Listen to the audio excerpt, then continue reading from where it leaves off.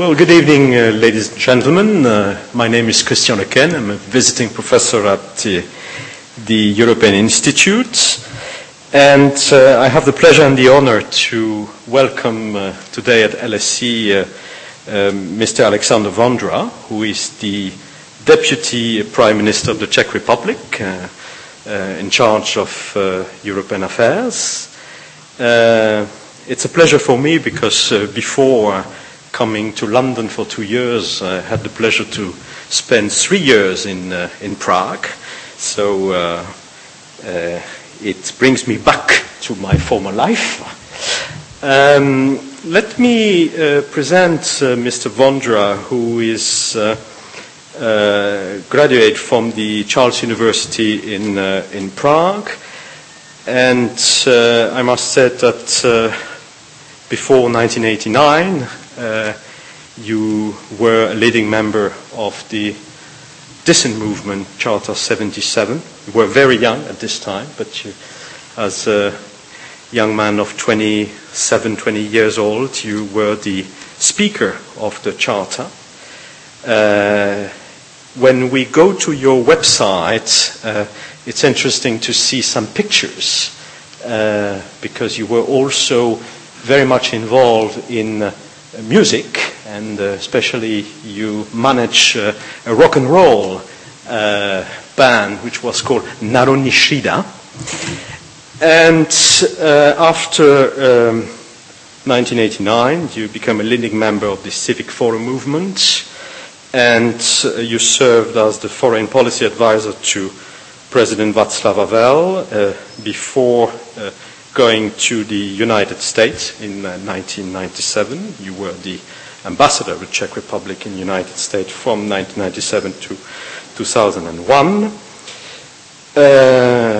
You are very committed in the transatlantic relations. As you know, political scientists are always trying to put people in boxes, in categories. So I will not put you in the category of the neo-Gaullists. Politicians, not really. You are very attached to the relations between the United States and Europe, and you become Minister of Foreign Affairs of your country in 2006. Before becoming 2007 the Deputy Prime Minister, you were also elected in northern Bohemia as a member of the Senate. Very nice city of Litoměřice. Litoměřice. You know it? I've been there once, and I remember there is a very nice main square, typical Bohemian city. So, Minister, welcome at LSE. And your speech will be about competitiveness in Europe, EU competitiveness. Are we on the right track? We are delighted to give you the floor now. Thank you very much.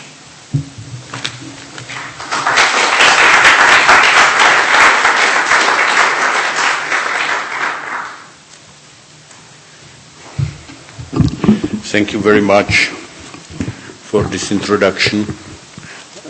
I don't know whether I was too young when I joined the Czech politics early in the 90s, when we regained the freedom, but definitely now I am getting old and tired. I'm getting ready for leading my country for the EU presidency early next year, first time ever, of course, as a newcomer. And, I got the idea somehow, to refresh my mind, to get off my weight. So I started to plan a few months ago that I will go to Greenland and cross the Greenland in August with my son. And since I made this decision, I'm getting one problem after another with my legs. So, I don't know whether I would be competitive enough for my son to live up to that commitment. But certainly thanks for inviting me to the famous LSE. You have heard that I would say a few words on the EU competitiveness, but, don't be afraid, I would not do so from the economic angle. I am not an economist. My remarks would be rather from the political perspective. As a politician who is sometimes blamed for letting his dissident nature to show more than the laws of political correctness allow us, I hope that I would not harm you. But I would argue that some dissidence and icon breaking is beneficial for the EU today. Let me begin by paraphrasing Mr. Lieke Vries, the Pro-Vice Chancellor of the Copenhagen University. Just as Britain hosts the world's top tennis tournament but never wins it, so we Europeans risk to be in a similar situation with our competitiveness, or to add more fuel into fire with our current proposals how to fight the climate change. But let's start more broadly. Thanks to the enlargement, EU has become the largest single market in the world, serving almost 500 million people with a common GDP of more than 12 trillion euros. We have the largest share of the world export. We are the greatest industrial producer, and we attract most investment on this planet. And contrary to many arguments which you could hear from France to Netherlands, if you measure this according to the economic numbers, this enlargement contributed to the well-being of Europe, and not just to the newcomers, but also to the old members. Just look Germany and their numbers. In the past 5 years, their GDP was growing, in contrast to, the development throughout the 90s. So certainly the same goes with Austria. Austria was a, dead socialist country all the 90s, and since the new market emerged for their Raiffeisen banks, Erste banks, they are now the player number one in many Eastern European countries. And if you come today to Austria, it's a booming country. Yet we are still not the most competitive entity in the world, despite all those progresses. Rather contrary, somehow we are quickly losing our margin to the emerging Asian economies in particular. According to 2007-2008 Global Competitiveness Report, US still remains the champions of the world competitiveness. That does not come as a shock. However, the fact that Korea has climbed up from number 30 to number 11 in the list of the most competitive countries in less than 2 years is a little bit more worrying. China, Taiwan, other Asian countries are following the similar pattern. And this happens 8 years after the launch of the so-called Lisbon strategy that sets the goal of making Europe the world's most competitive knowledge-based economy in the world by 2010.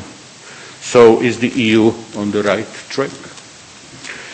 As the times are changing, not only the founding treaties of the EU need to be adapted, but especially the content of the policies that are based on their provisions must be reformed. At times of change, the time is ripe for reforms. The demand for adaptability of the system increases. The success of each and every entity depends on its capacity to see problems from new perspectives, to formulate priorities anew, and to set them into an adequate hierarchy. Isn't this perhaps one of the weaknesses of our continent? At the end of the first decade of the new millennium, the shape of our future is the looming. With globalization, new challenges emerge, and doubt is being cast upon paradigms that used to be unshakable. The long-term trends of economic performance and the distribution of richness in different parts of the world are changing to our detriment.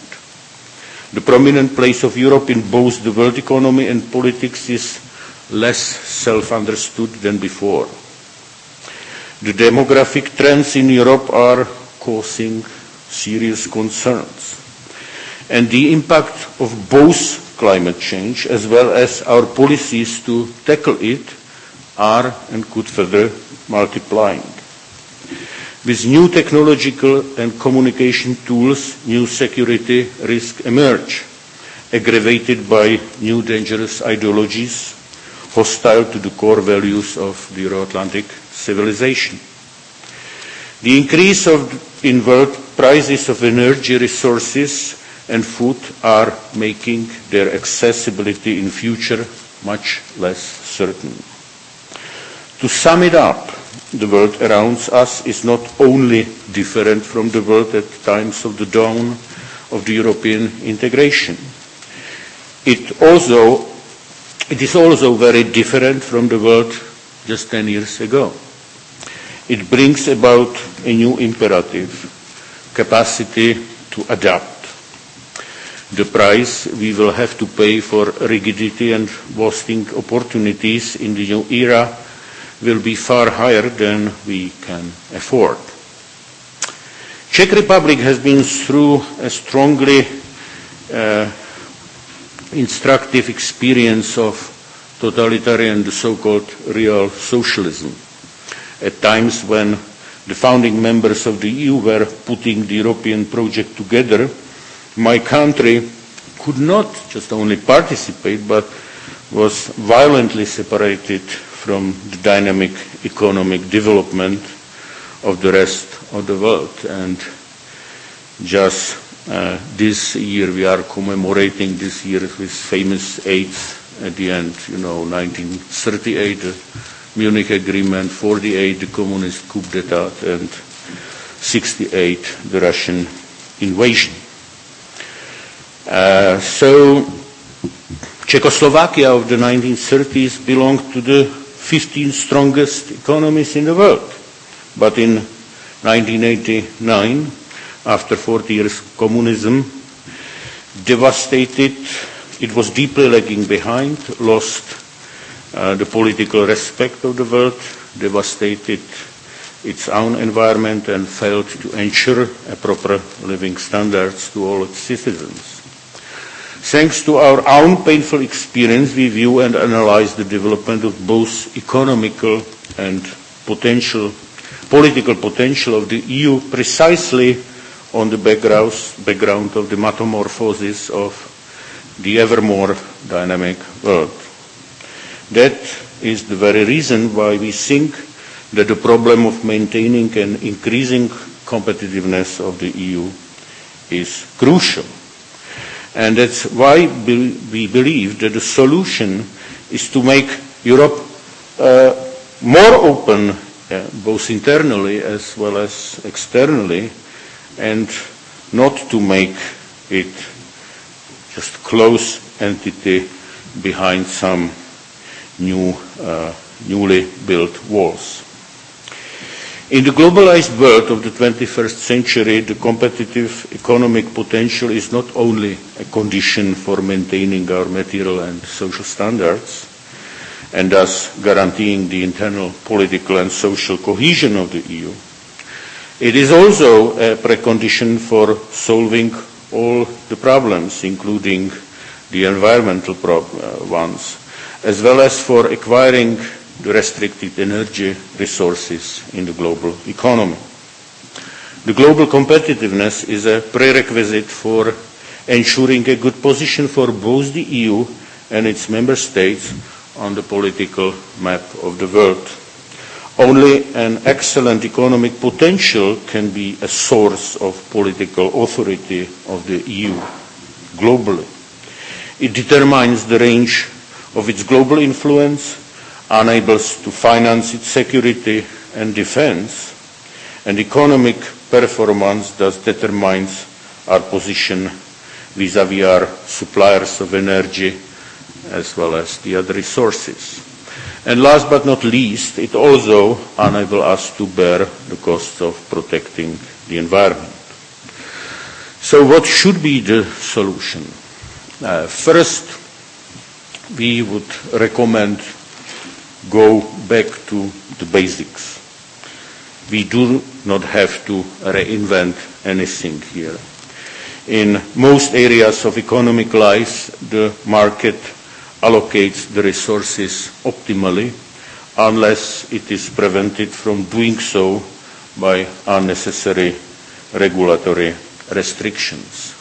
And just, we are realists, so I would like to underline here that I'm not referring to certain legitimate measures meant to correct externalities of the market, but mostly to the interventions that are driven by political interests rather than by the well-being of the citizens. Internal market has all tools we need to boost the EU competitiveness. We just need to make full use of its potential, which, alas, still is not the case. Restrictions of free movements of services are artificially strangling the main source of European growth. The same goes for the free movement of workers. Pockets of protectionism are preventing us to profit fully of the opportunities of the single market. It is for these reasons that the Czech Republic EU presidency in 2009 will present dismantling barriers as the key motto. And we mean, if we are talking about the dismantling barriers, we mean to continue our fight to have all those four fundamental freedoms as a topic or top priority, and will try to market it to the European citizens as a main recipe for increasing European competitiveness. We will try to derive the attention of Europeans distracted by a plethora of the EU policies back to where the idea of European integration has started. This might not seem too imaginative at first sight, but I believe that it will have a far greater value added than joining the race for more and more newer priorities and policies, as we often see it with other rotating presidencies. And it will not be an easy goal, because just take two examples. One is this freedom of movement of the people. The labor market is still not fully liberalized. There are 5 countries which still keep their labor market protected. France, Belgium, Denmark. They promised to open, not to apply for another derogation. But Germany, it's very uncertain, because they have the elections in September 2009, and the government has already leaked that they would apply for another 2 years protection, and Austria can follow. It's usually follow Germany on those policies. And there is no single logical reasons for that. The trade union, maybe they are afraid, but it's not justified. We researched the numbers. It's no more than 13,000 Czechs are working in German market. It's nothing, 13,000. With Poles, maybe it's a bit more, but, they are not going to destroy the German labor market. Or another example is the services, market of the services. There was so much hysteria about this Frankenstein directive. It was the key theme in the French referendum. But Now it will enter into force, this semi-liberation, beginning by January next year. And I'm 100% convinced that, nothing is gonna to happen to the stability of the French service market. That this fear about the Polish engineers, it was not justified. So it will not be an easy task, and it's not as trivial. Second, I think we should go more for horizontal approaches. The revised Lisbon strategy is currently the main framework for solving the questions of competitiveness of the EU. We, however, have to realize that given the extent of regulatory powers of the EU, almost all areas of the EU decision-making have a direct or indirect impact on the EU competitiveness. We will never succeed to boost our economy's performance unless decisions across all EU policy areas, be it in the domain of energy and environment, protection of intellectual property, justice and home affairs, or any other, are taken with due care for streamlined decision-making. Huge investment into science and research will not bring their fruit if they are not absorbed by a flexible and effective economic system. If educated people will have trouble finding jobs on a rigid labor market, if frustrated scientists will be further leaving Europe to the US. Investment into the technical infrastructure of the single market will be useless if productive participants of the market will be suffocated by regulations that aims very oftenly only at the administrative or political comfort of the regulator. The climate change package can serve as a typical example of how important it is to assess impacts of regulation from as many angles as possible. How important it is to reconcile ecological requirements with both the economic and security interest. And here I am deeply convinced that we need to have the balance in certain triangle. There is the competitiveness of Europe, internally as well as externally, with China and India. There is the environmental concern, and there is the security concern. And the security concern probably is not necessarily the same if you approach this from the perspective of Prague or Warsaw on one hand, and if you approach this from perspective of London or Britain in general, because being an island, you have the freedom of deliveries in every port, while if you are located in the center of the continent, you have certain limits here. My country is an industrial country, heavily dependent on fossil energy sources. The same goes for Poland or Germany. At the same time, given our geographical position, we are highly dependent on Russian gas and oil. To put it very bluntly, for us the climate change package, as it is formulated now, might mean a more excessive, expansive energy and a less competitive industry. It might mean also a choice between the nuclear energy and gas. Domestically, our obligation towards our coalition partner, the Green Party, prevent us from the time being from building a new nuclear power plant. And gas means more political dependency on Russia, which has made it clear that it intends to use energy also to strengthen its political clout on its periphery, as we could see, in Lithuania, in Ukraine. Clearly, we have some hard decisions to make. Either to try to modify slightly the current course of the European policy, which is almost impossible if you take how, this fashionable way is strong and it's difficult to blow against the winds. Or we can be brought back under the arms of the Russian bears, which, we have the memory quite alive still, and it's not that fun, this kind of perspective. Or we can just let the current coalition break down. So what is the alternative here?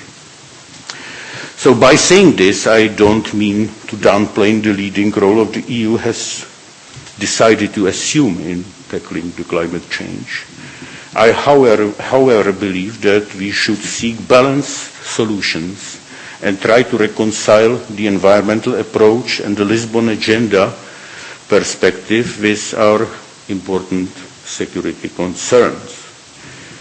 Yorgo Hatzimarkakis, the member of the European Parliament's Internal Market Committee, expressed fear that an excessive focus on the sustainable dimension of growth risks that leading to losses of its economy, of the EU competitiveness on an international level. I subscribe to that view. If European regulations are too rigid, they are less likely to be adopted by the EU main competitors, especially emerging countries and powers like China or India. EU should not abandon its plans to tackle the climate change, but also try to reinforce its position, especially in the light of the current US and the global economic stagnation, and avoid formulating standards on a purely ethical basis. And, we are discussing the measures. The Chinese, they are putting into operation every 10 days 1,000th of the megawatt of the classic coal power plant. So that gives you the perspective. So, to be a bit provocative perhaps, last week you had David Miliband here to speak here about the climate change issue, and he said, as I found in the text of the public speech, that the green, and I'm quoting, the green was the new red. End of the quotation. So may I say that both as a member of non-left party and a former dissident, are we sure that the new red is a good color for Europe in the global world? There are several other tools that can help us to boost the EU competitiveness as well. Let us, for example, review the EU budget and adapt it to the challenges of the global economy. But the question is, we are eager as Sweden as well, that the Commission would publish the white paper on the budget reform early next year, that the real discussion would start already before the elections into the European Parliament. But we have the doubts whether President Barroso will find the courage to do that move if he wants to be reappointed. So let us also implement better regulation, or I would even not be afraid to say deregulation, that is meant to unlock the business potential. Yes, there are the projects how to make the life of, for example, the life of small and medium-sized enterprises in Europe easier. But we should follow the path that the new measures would make the life for them really easier and not complicated. Let us also reinforce the education, research, innovation triangle and build together the skills for the 21st century. All of these will belong to the topics of the presidency to come.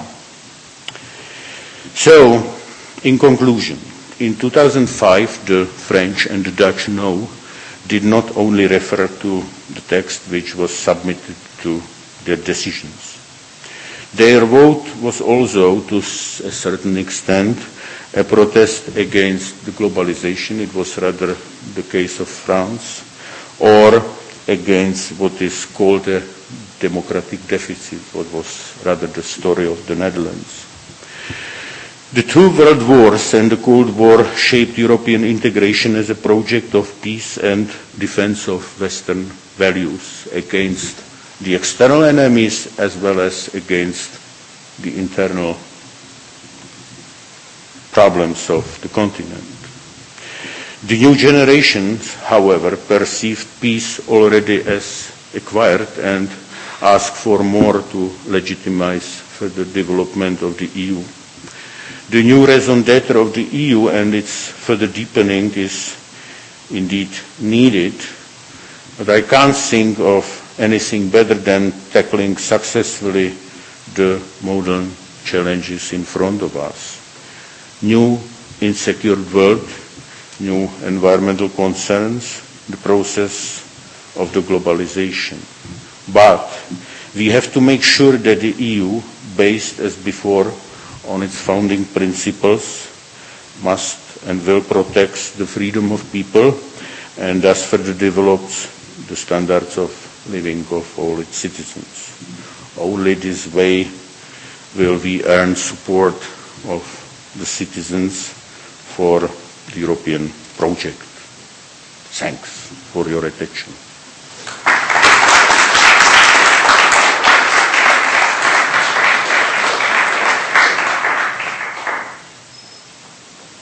Thank you very much, Minister. There were a lot of points, different issues in your speech, better regulation, free trade, climate change, security of energy supply.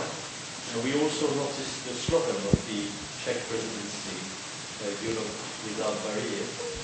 What is interesting is that the slogan of the French presidency, which is just before you, is a more effective Europe.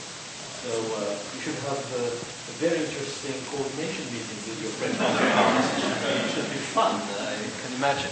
So I open the floor now for questions. Yes, please, gentlemen. Minister, thank you very much for a very stimulating speech. I'd like to ask a question more about what you said about fear of Russia returning to a sphere of influence in your country and the geopolitical politics of that. Could you say first what's the basis of, say something more about the basis of your fear about Russian policy towards its Europe or on that? And more particularly, what would you say about the divided policies of your allies and partners on the West? There was a very interesting seminar this week put on by the Foreign Policy Centre, which is the Russian government here, and the Russian Foundation in London. And there was a good deal of talk there. One speaker said they thought that the German agreement to the Nord Stream project was the most significant mistake in foreign policy by any Western, by Western European for many years since the Cold War. And there was talk of something called Schröderization as something which Europe should be afraid of in terms of compromise and concessions to this Russia. Would you say what your thoughts are on this? Right now?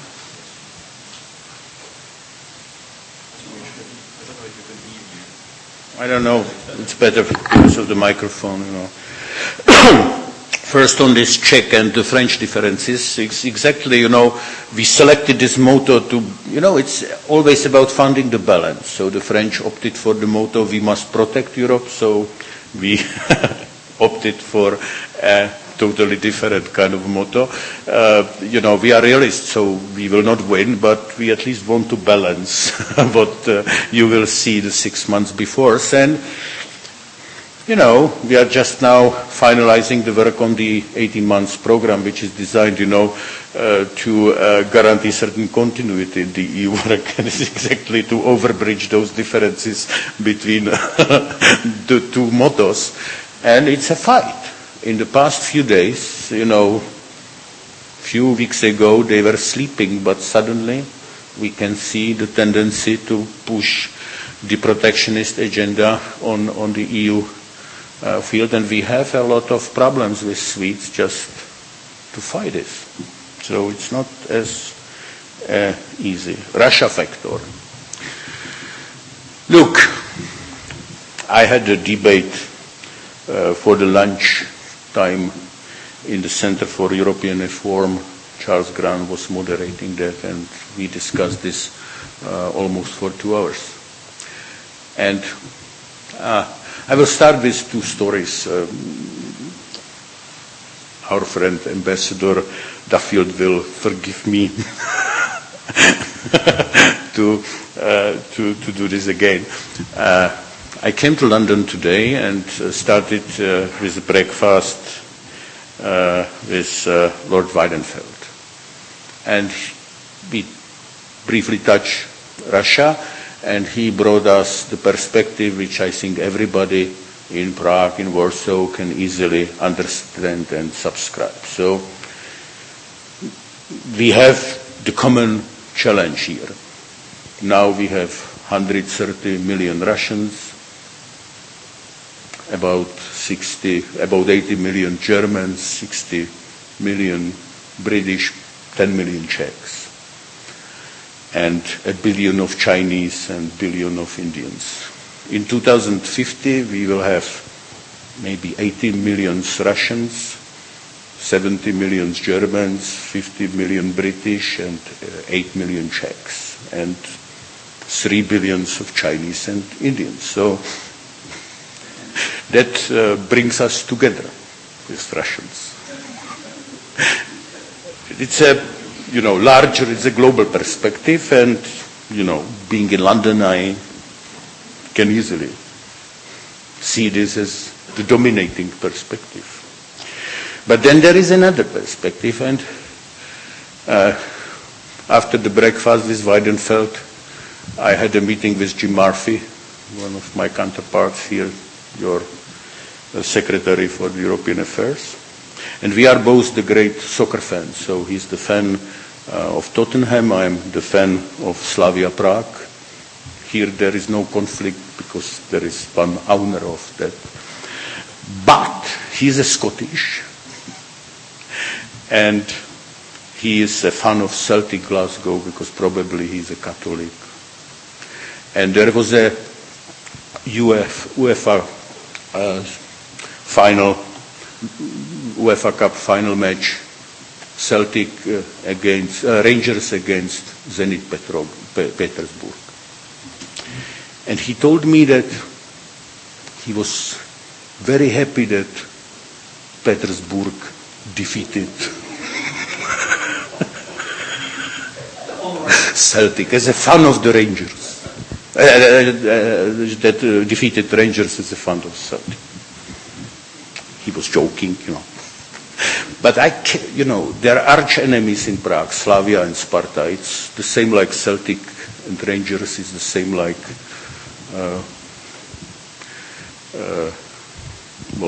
Inter, AC, Milan.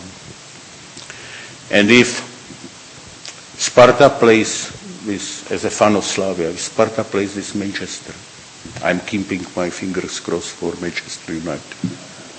If Sparta plays with some Brazilian or Argentinian team, I'm keeping, even as a European, fingers for Argentinians. But if Sparta plays with CSKA Moscow or Zenit Petersburg, I'm of course keeping my fingers crossed for Sparta. And that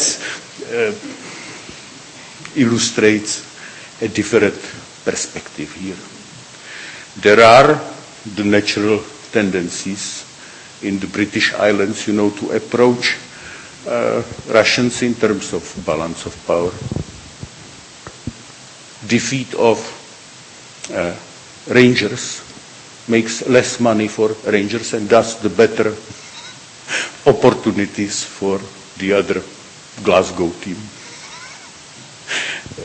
I can't imagine to think by this way somebody in Poland or Czech Republic. So here to find the right balance, you ask about the Nord Stream. I think that the key problem is not that there is a project of the Nord Stream. The key problem is that the project of Nord Stream was agreed by the Russians and Germans and ignoring the interests of the countries which are bypassed by that, in particular Poland and the Baltic states. And I think that this is what we should avoid in Europe. Because, I can imagine to tackle the Nord Stream in a way that would not harm the interest of Poland. It could be done easily. It's not, we are realists, so Russians are potentially part of the Western world, but, it will take a lot of time once they will reach the moment to behave fully like us. It's a huge country, so the transformation will take a time. There is not any tradition of the same kind of a democratic policy like in Europe. They are now have very assertive tendencies. They follow their interests in a uncompromising way sometimes. And this is something what Europe or European countries should take into account. And I think that problem of Schroeder, contrary to Angela Merkel, was that Schroeder simply did not take those sensitivities into account. So that's why we did not like his policies.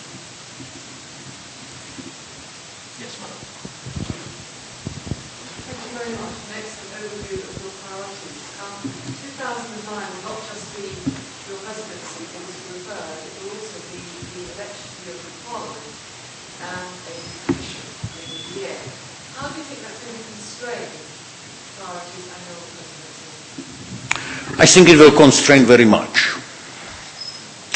It squeezes the time for doing something. The European Parliament will not be in a session beginning by April, so the second quarter of the year we can just cut off. So it's about, the legislative work is about January to March. And it's a question, if new treaty enters into force beginning by January, then we have also certain constraints by this fact that the new legislation, this one which goes under the co-decision procedure, and there is this new rule on, subsidiarity principle to deepening of the subsidiarity principle, so there are 8 weeks to consult the national parliament. So in certain cases you can cut off also January and February, so it just March will remain. Maybe, we can enter into history that during the Czech presidency, for the first time, no one new legislative act will enter into force. But why not? Maybe it's a good ambition. I don't know. Sometimes less is better than. I'm joking, but. It will certainly affect us also. The legislative work will go down, the political work will go up. So if you remember the last campaigning, it was 4 years ago under the Italian presidency. So maybe you still remember Martin Schulz, unknown socialist MEP, wanted to make himself famous, so he provoked Berlusconi, who was the Italian prime minister at that time and, taking a role of the presidency, prime minister. It was not easy to provoke, it was not that difficult to provoke Berlusconi, and he made his career. So since that, Schulz is the leader of the socialist group there. So, we can be in a similar situation, and sometimes it's not difficult to provoke Klaus or Topolanek or even myself. So, and we will have to be there every week. So it will be tough, and it will affect, I think, a lot. More in the political, both on the political and on the legislative ground.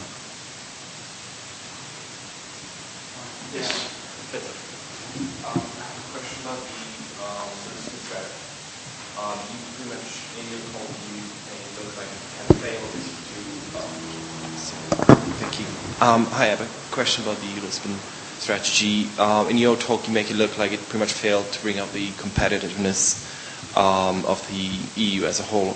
Why do you think this was the case, and in what way do you want to address it? And possibly, if you could also say something about how the euro currency in the future, whether it would make sense for the Czech Republic to adopt it, and whether it would also help with the competitiveness of the EU as a whole. Thank you. Better in the Slovak streets. Yeah. I think first on the Lisbon strategy, the common wisdom is that the first phase was a real failure. Now, in this revised form, it's not a failure. It's neither a big success, so it's difficult to. We just last week we had a meeting in Prague, organized the meeting. We organized with the British the meeting of the like-minded countries on the better regulation subject. So, and it's easy to find a common language with Britain, with Sweden, with Netherlands, with Denmark, with Estonians or Latvians. But it's more difficult to deliver. So we'll see. I think we are expecting to have the strategic review on exactly that subject in spring 2009. And this is something, what could be also politically attractive, at least for some of those who will campaign for the European Parliament. Euro, congratulations to Slovakia. I think you were working hard to keep inflation under the control in the past few months. It was not easy, when the prices of food and the resources are skyrocketing high in most of the European countries. Whether this would have the effect on our decision making, it certainly can have some effect if the Commission or the European Central Bank position on Slovakia would be a negative, like what's happened to Lithuania a year ago. I think it would certainly have a negative impact. This positive will have a positive. I think it does not necessarily mean that we will sit down during the summer holidays and will decide on entering into the EMR mechanism. But I think that if the problem is that when we took the power, we could not apply because the state finances would not allow us to do that. After the socialist policies before the 2006 elections brought the country outside of the trajectory of the convergence program. We could not do this. Now we are back on track with the fiscal discipline.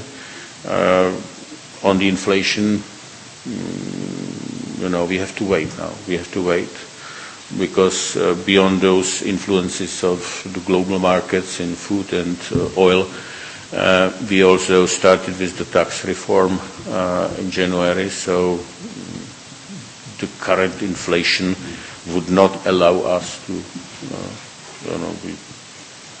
we can enter into EMR, but, you need, I think we would first wait for with the inflation. So I can expect some debate later this year, September, October, or maybe already in August. And the decision to enter into system, it can come a year, 2 years after. So our entry into Eurozone will not come earlier than something like 2012, 2013.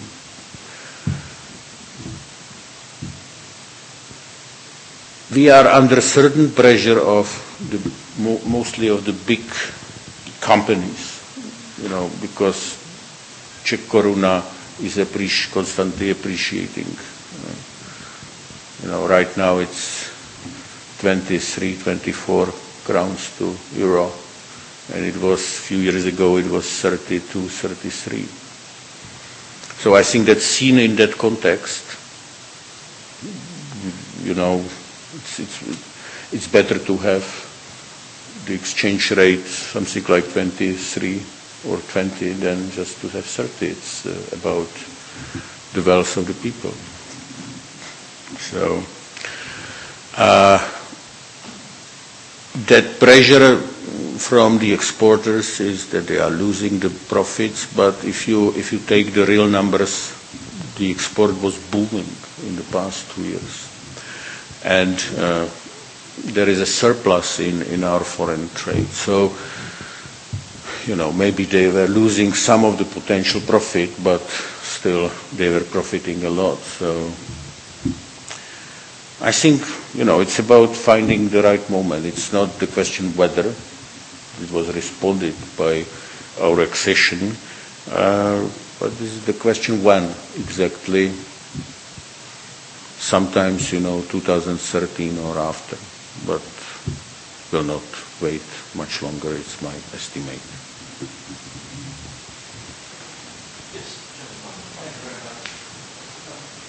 Can I take you a little bit into the detail? The devil does lie in the detail.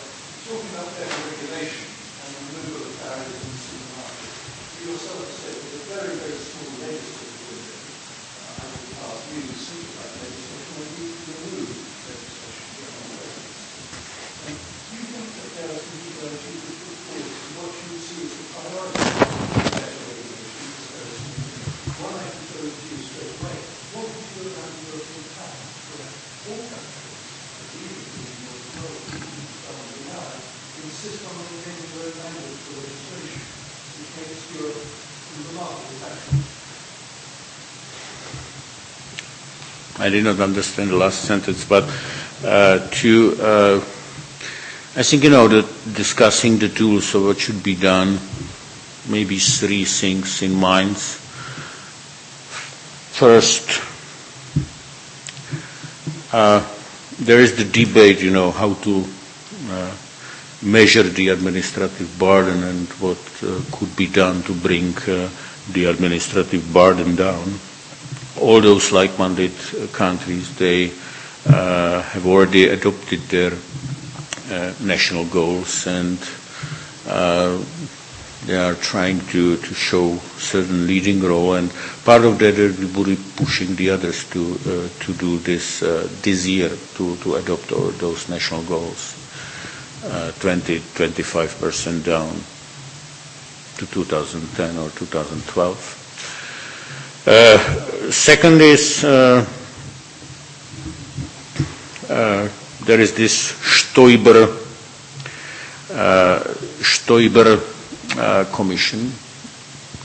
One can approach this that it was just an attempt to find some job for Edmund Stoiber when he had to leave as a Bavarian prime minister. But we have Pavel Telička there as the Czech participants, and we are discussing regularly, and they will be trying to push, really to screen the legislation and to push for, simplification of almost 100 concrete legislative pieces. The third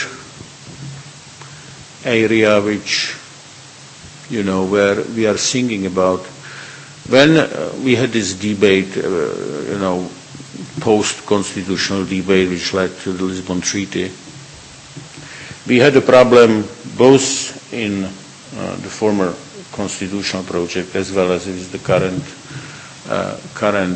Lisbon Treaty with the so-called Big Passerelle. So it's possibility to change the treaty without the need or requirements for the consent of the parliaments. And, this so-called flexibility clause.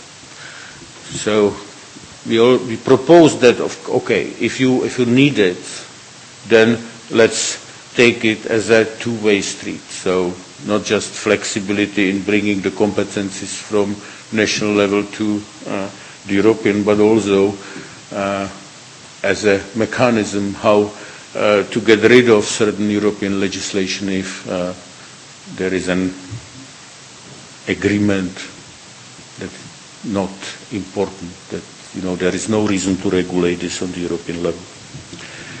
It was difficult because first on the first side we were accused that we want to get rid of the the monopoly of the legislative initiative of the European Commission, and the European Commission will never propose to get rid of certain competence. Then in certain modifying version we want this to get this as a part of the treaty, and I think this is the way where we should start with some practical steps to try to do that. So what the various proposals can come either from Stoiber Commission and others. So just to find a group of states and to propose a measure. So the last sentence was about languages, keeping all the EU languages for registration instead of one or two. I would be in favor of just speaking English. But I have to tell you that I am the only one. If there is a meeting of the General and Foreign Affairs Council or External Affairs Council, most of, even among this group, most of the people use their native languages. There are the Danes speaks in English, sometimes the Dutch. Well, it's all. And if you have the European Council meeting, everybody uses the native language. So it's a Babel Tower. The Babel Tower is growing, so, we had two languages, the official, now, German was added, so then others. So, on one hand, you have the push for deeper integration. On the other hand, you're just deepening the Babel Tower problem. And it's symptomatic, it illustrates something. So my personal view, let's speak in English. I'm a transatlantist, that's a correct. And one of the reasons why I'm a transatlantist, because I want to keep English as a lingua franca in Europe. It's not just because of the security concern. It's not just because, I'm convinced that we need the Anglo-Saxon influence, because otherwise we would lose the competitiveness of the continent fully in a year. But even, culturally we need English. And I'm afraid that without a transatlantic link, we would lose English as a lingua franca pretty soon.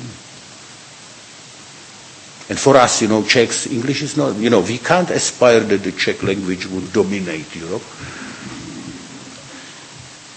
So English is acceptable. Okay.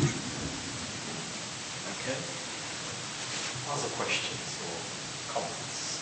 Yes, Professor Helen Watts.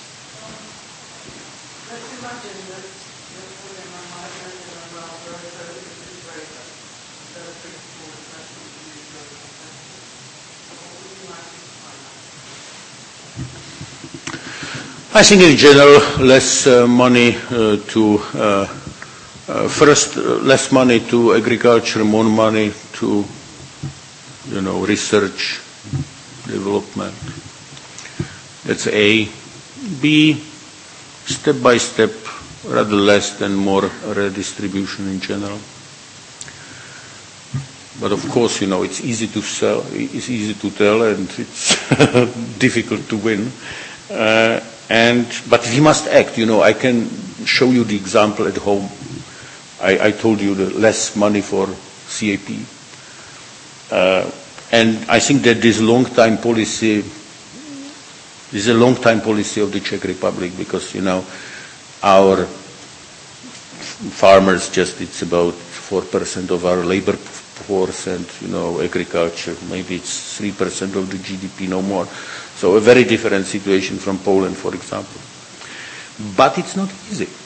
Now, and you told that I'm a senator and I escaped from Prague to northern Bohemia, so there is an area where I have the real farmers. They are friends of mine. But look, they are receiving the money. And, it's not as much money as their French counterpart received. So there is still the injustice. So our policy is that, it must be equal, but bring down. But with that amount of money, what they are receiving in the past few years, you can see the change.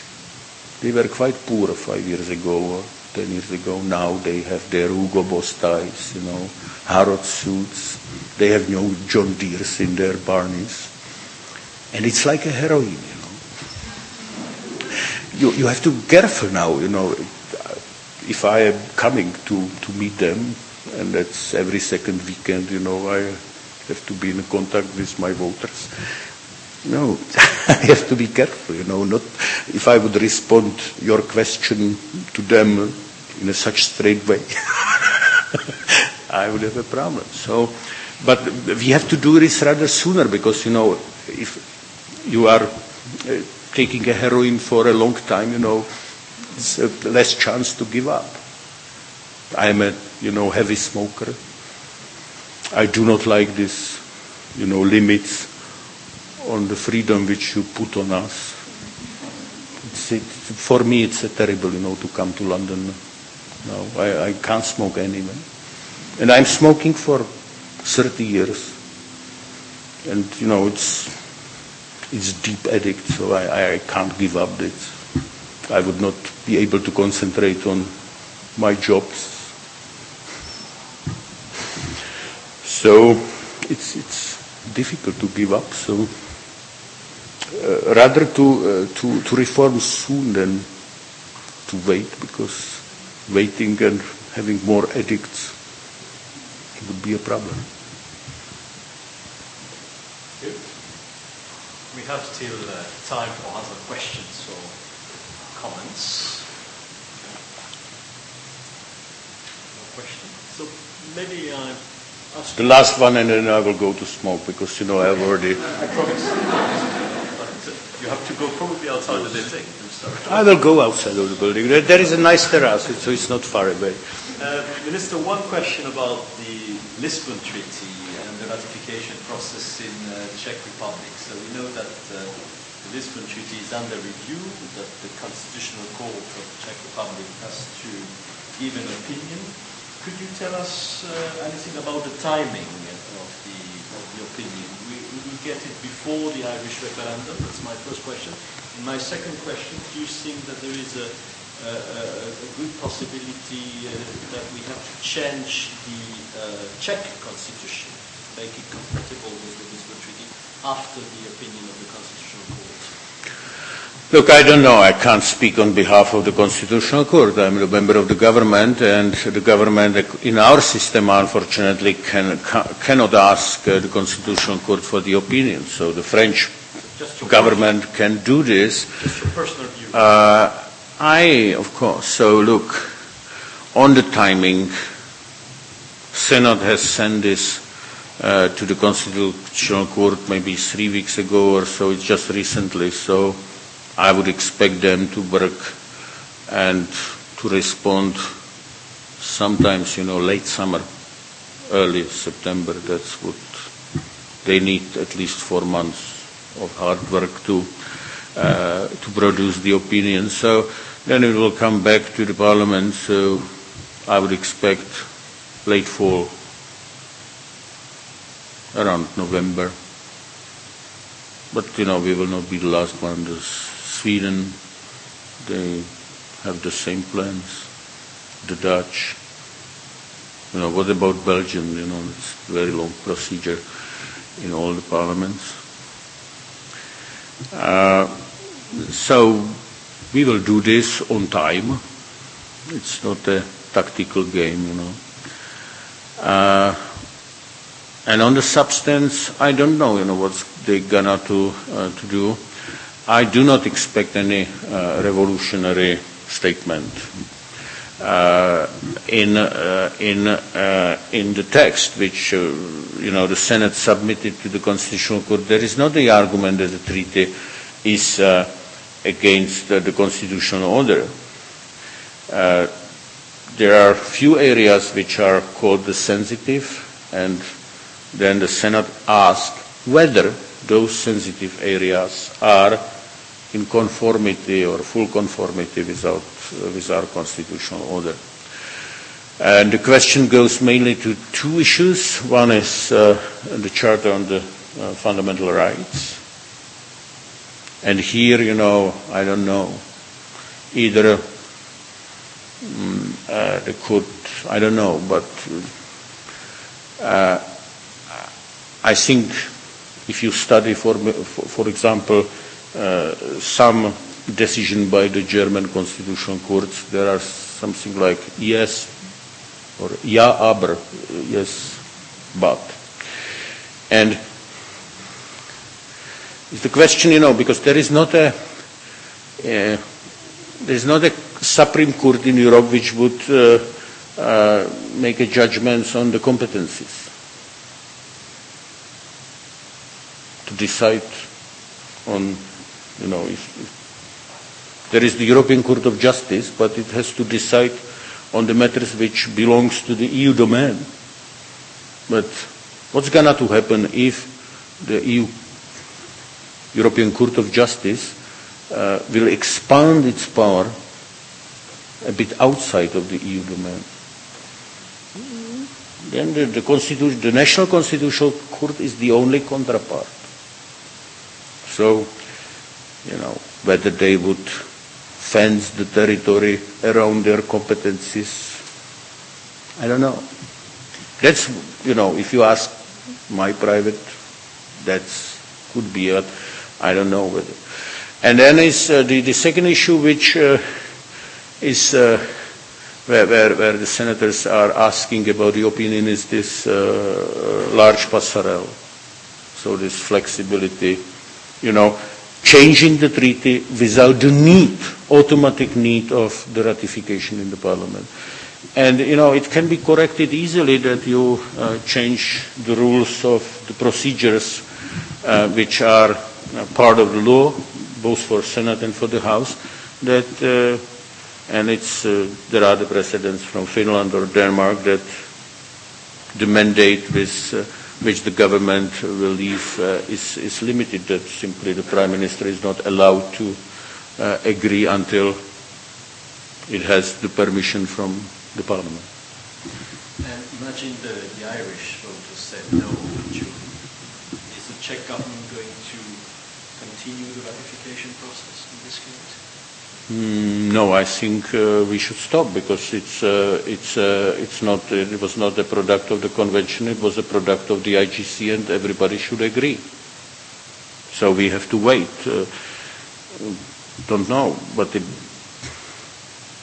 will not enter into force until the last one undersigned.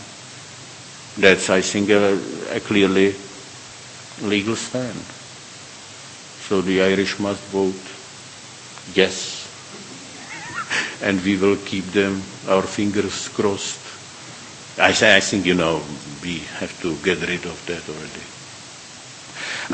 It's no secret that we do not belong to those who are dancing on the table in a complete happiness. This treaty is it's part of the deal. There's enlargement, so from 15 to 25, 27. So yes, we understand that the bigger countries need to again expand their cake. It's mostly about this. This is the so-called effectivity principle. Yes, we are realists, so we agree. We will ratify.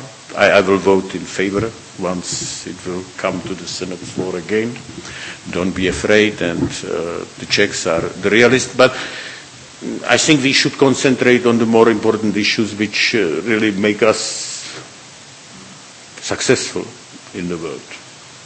This was about the internal power games in Europe, the redistribution of the power. That's mostly so.